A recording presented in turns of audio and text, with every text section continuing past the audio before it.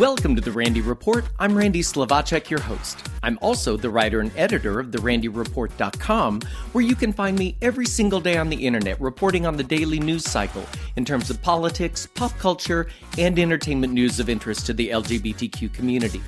In this week's headlines, I break down the midterm elections on how LGBTQ candidates did, as well as how the blue wave will affect our community. The U.S. State Department denounces the hideous human rights violations against LGBTQ people in Tanzania. Hollywood legend Rock Hudson is getting a big-screen biopic treatment by out super producer Greg Berlanti.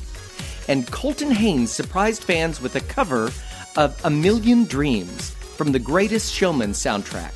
All that and more on this episode of The Randy Report.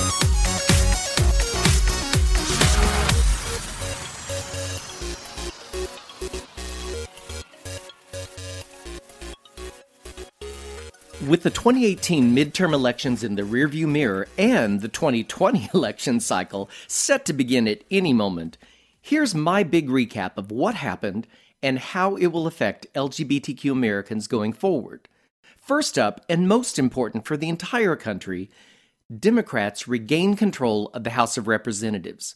As I'm speaking, according to the New York Times, Democrats have now picked up 32 seats, more than the necessary 23 needed to take control, and there are still 4 more contests looking good for Democrats that haven't been called yet.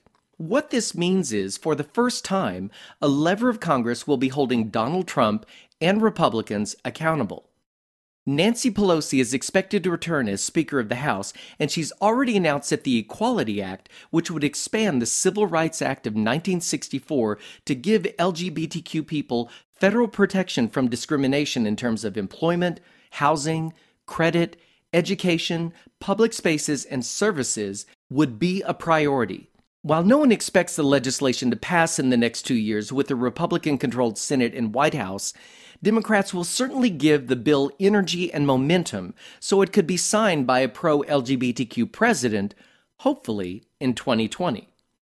Even more important, perhaps, though, is the oversight of the Trump administration's anti-LGBTQ policies, including religious freedom laws, the transgender military ban, and efforts to define laws against sex discrimination to exclude LGBTQ people.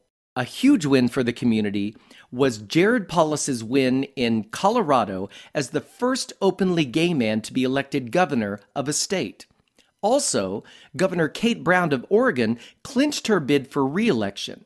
She became the nation's first openly bisexual governor in 2015. Unfortunately, transgender Vermonter Christine Hallquist and Texas's openly lesbian Lupe Valdez lost their races for the governorship in their states. Joshua Tenorio became Guam's lieutenant governor, making him the first openly gay elected to territory-wide office. Governorships are extremely important because they can set the policies and agenda for states in opposition to the White House, and governors will oversee the 10-year redistricting efforts to come in 2020 after the census. That will allow a course correction from the gerrymandering Republicans enacted in 2010, which helped to hamper Democratic efforts in the years since. Democrats flipped 7 governorships to blue this election cycle: Michigan, Wisconsin, Illinois, Maine, Kansas, Nevada, and New Mexico were all pickups for the Democrats, which will have a huge impact on the 2020 elections. Remember, in 2016, Donald Trump won Michigan and Wisconsin with Republican governors at the helm. Senator Tammy Baldwin of Wisconsin, the only openly lesbian in the Senate, coasted to re-election. Sharice Davids becomes the first openly gay Native American elected to Congress, winning Kansas's deep red 3rd Congressional District. Angie Craig beat Republican Jason Lewis to become the first openly LGBTQ person elected to Congress from Minnesota, and the first LGBTQ mother in Congress.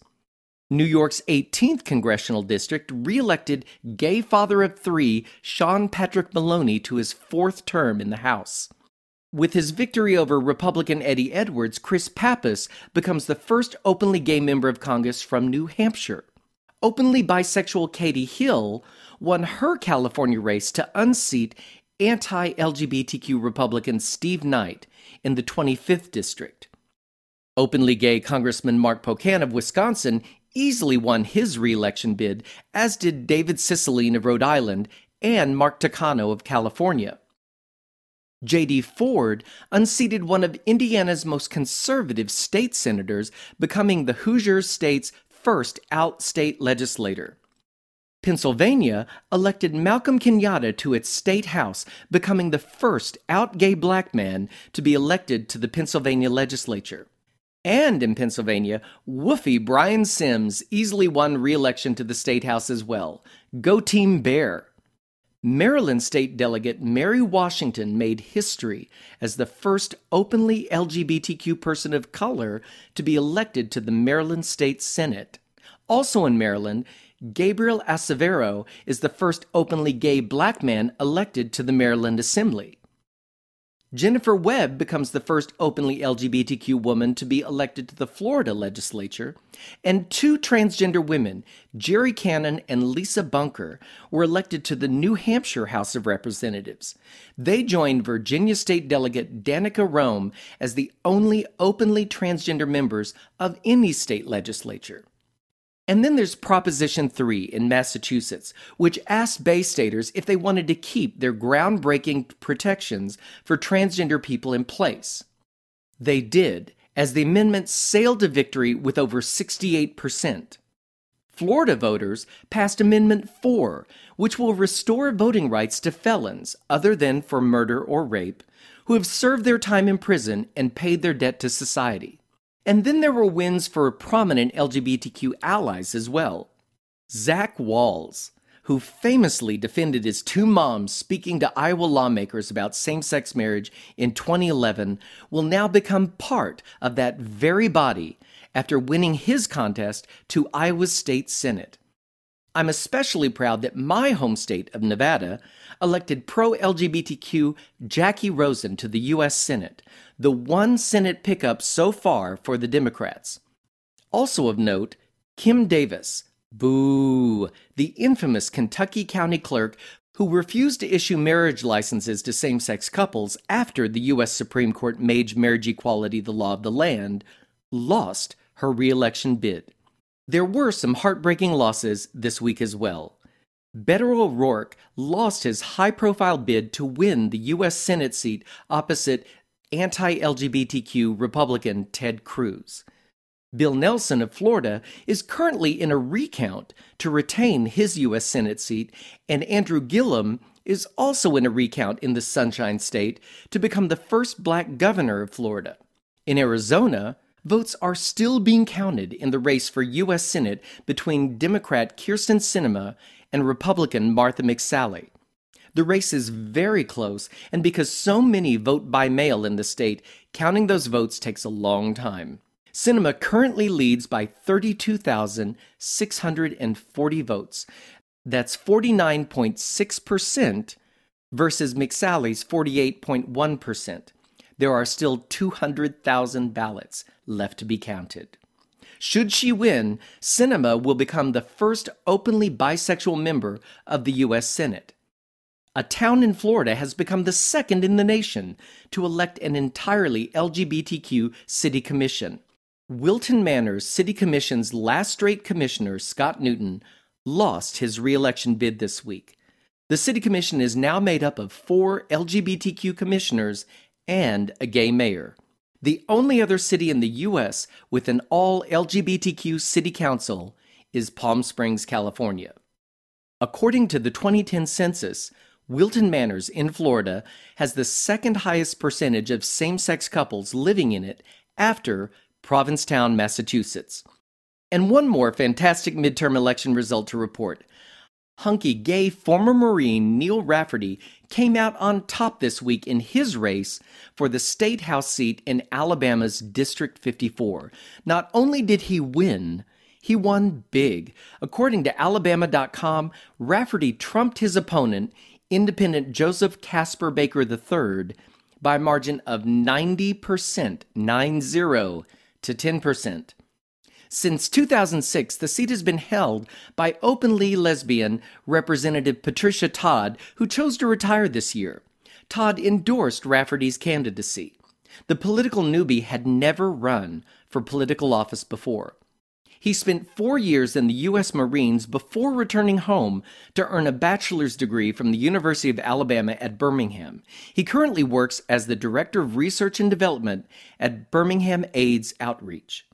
Rafferty joined the Marines after his longtime boyfriend, Michael Rudolph, had been deployed twice to Iraq as a Marine so they could stay together even though Don't Ask, Don't Tell was still in effect at the time. The couple, still together 14 years later, are currently engaged and planning their wedding. Last week, I reported on the ongoing crackdown by police in Tanzania targeting the LGBTQ community. The human rights violations continue as 10 men were arrested for allegedly holding a same-sex marriage ceremony on a beach in Zanzibar. The men were forced to face anal examinations while in custody, according to The Guardian.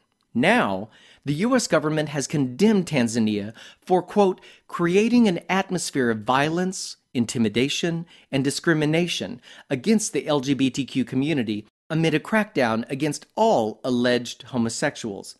In a strongly worded statement, the U.S. Department of State expressed concern over the arrests and harassment of the LGBTQ community in Tanzania and called on the country's leaders to safeguard its population's civil liberties. The U.S. government statement is in response to several moves by the governor of the country's economic capital, Dar es Salaam, to round up those believed to be homosexual. Homosexuality is still a criminal offense in Tanzania, though the authorities' recent targeting of homosexuals has shocked many international bodies. Earlier this week, the European Union released a statement saying the European Union regrets the deterioration of the human rights and rule of law situation in Tanzania and will be conducting a broad review of its relations with Tanzania. It was also announced that the EU's ambassador to Tanzania would be recalled to Brussels. Last week, Amnesty International's regional director for East Africa warned officials that the actions were leading the country down a dangerous path.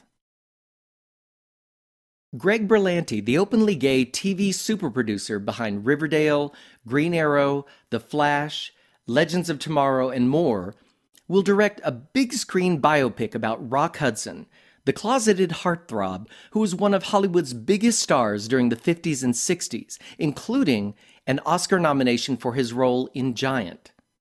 Berlanti, who directed this year's uplifting teen coming-of-age, coming-out story, Love, Simon, will base his Rock Hudson film on All That Heaven Allows, the upcoming biography of Rock Hudson by Mark Griffin.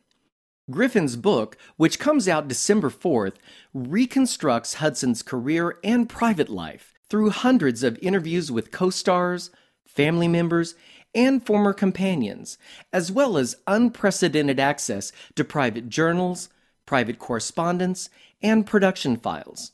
As far as we know, Berlanti's film will be the first theatrical biopic of Rock Hudson. As many know, Rock Hudson was one of the most iconic actors of his time, appearing in 64 films, often as the romantic lead.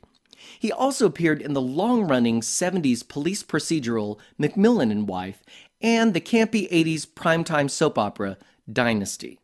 Throughout his career, tabloids threatened to publish secondhand accounts of Hudson's rumored sexuality, which clearly would have ended his career. Hudson briefly married a woman named Phyllis Gates in 1955, but they divorced 3 years later and neither remarried. It was in 1984 when then 59-year-old Hudson appeared on the Christian cable network talk show Doris Day's Best Friends, looking visibly ill. Speculation began that he was dying of AIDS. The following year, Hudson's publicist confirmed those rumors just 3 months before he would die. Hudson famously reached out to longtime friend Nancy Reagan for help, but she would remain silent on the issue. That said, Hudson's death focused international attention on the disease and turned his close friend and former co-star Elizabeth Taylor into a vocal advocate for HIV research. While we've come a long way today, sadly, many Hollywood stars continue to closet their LGBTQ identities and health issues in search of mainstream fame and success. And speaking of out actors, Arrow star Colton Haynes surprised fans this week with a soaring cover of A Million Dreams from the soundtrack of The Greatest Showman with singer Matt Bloyd. Calling the film, quote, the greatest movie I've seen in a while, Colton says he was super excited to sing with his buddy Bloyd, an alum of Fox's singing reality show, The Four. I have to say, Matt Bloyd was quite the revelation here. I didn't know his work before this, but I'm glad I've discovered him now. His effortless tenor pairs very well with Haynes' easy baritone. This isn't Haynes' first trip to the recording studio. An accomplished singer, he's dabbled in music before with covers of Dan and Shay's 19 You and Me with New Heights and Josh Groban's You Raised Me Up, as well as an original holiday track, Baby It's Christmas. And that brings me to the end of this episode of The Randy Report. If you enjoy catching up on LGBTQ news in a quick podcast, I'd appreciate it if you wouldn't mind sharing The Randy Report with your friends. I like to think of this podcast as the 60 minutes of gay news, only shorter.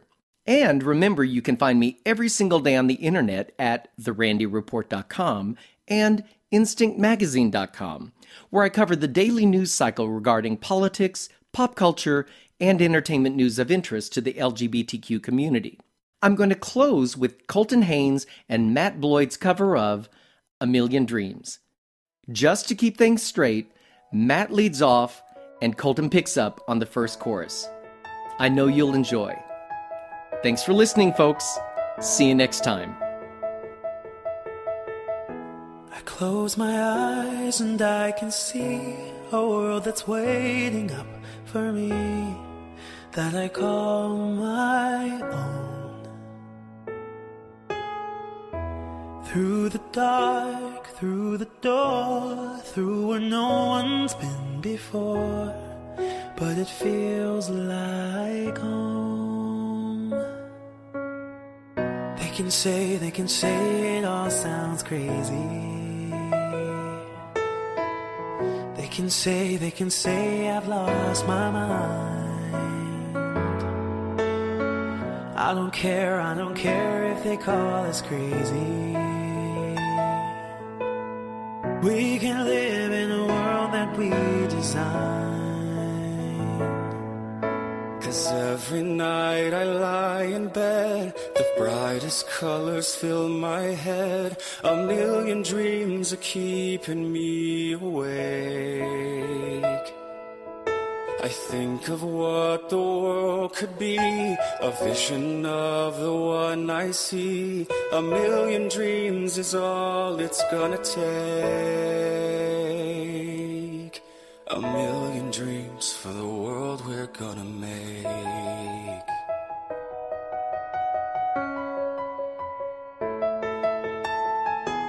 There's a house we can build, every room inside is filled with things from far away.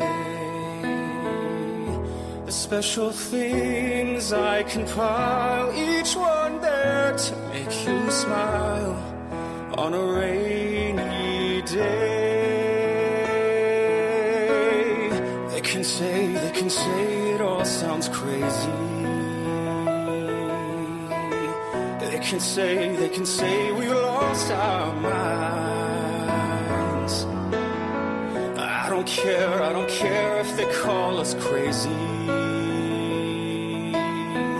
Run away to a world that we desire. Every night I lie in bed, the brightest colors fill my head. A million dreams are keeping me.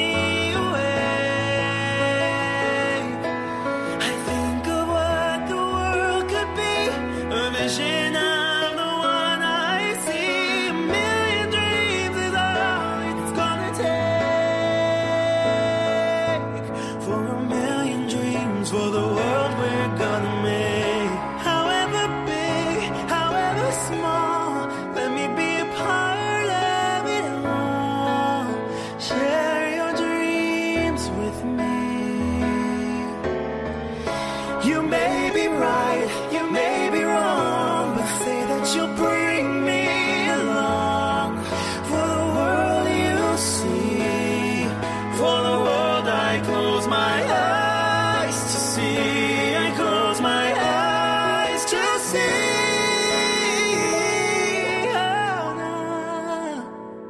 every night I lie in bed, the brightest colors fill my head. A million dreams are keeping me awake. A million dreams. I think of what the world could be, a vision of the one I see. A million dreams is all it's gonna take. A million dreams for the world we're gonna make.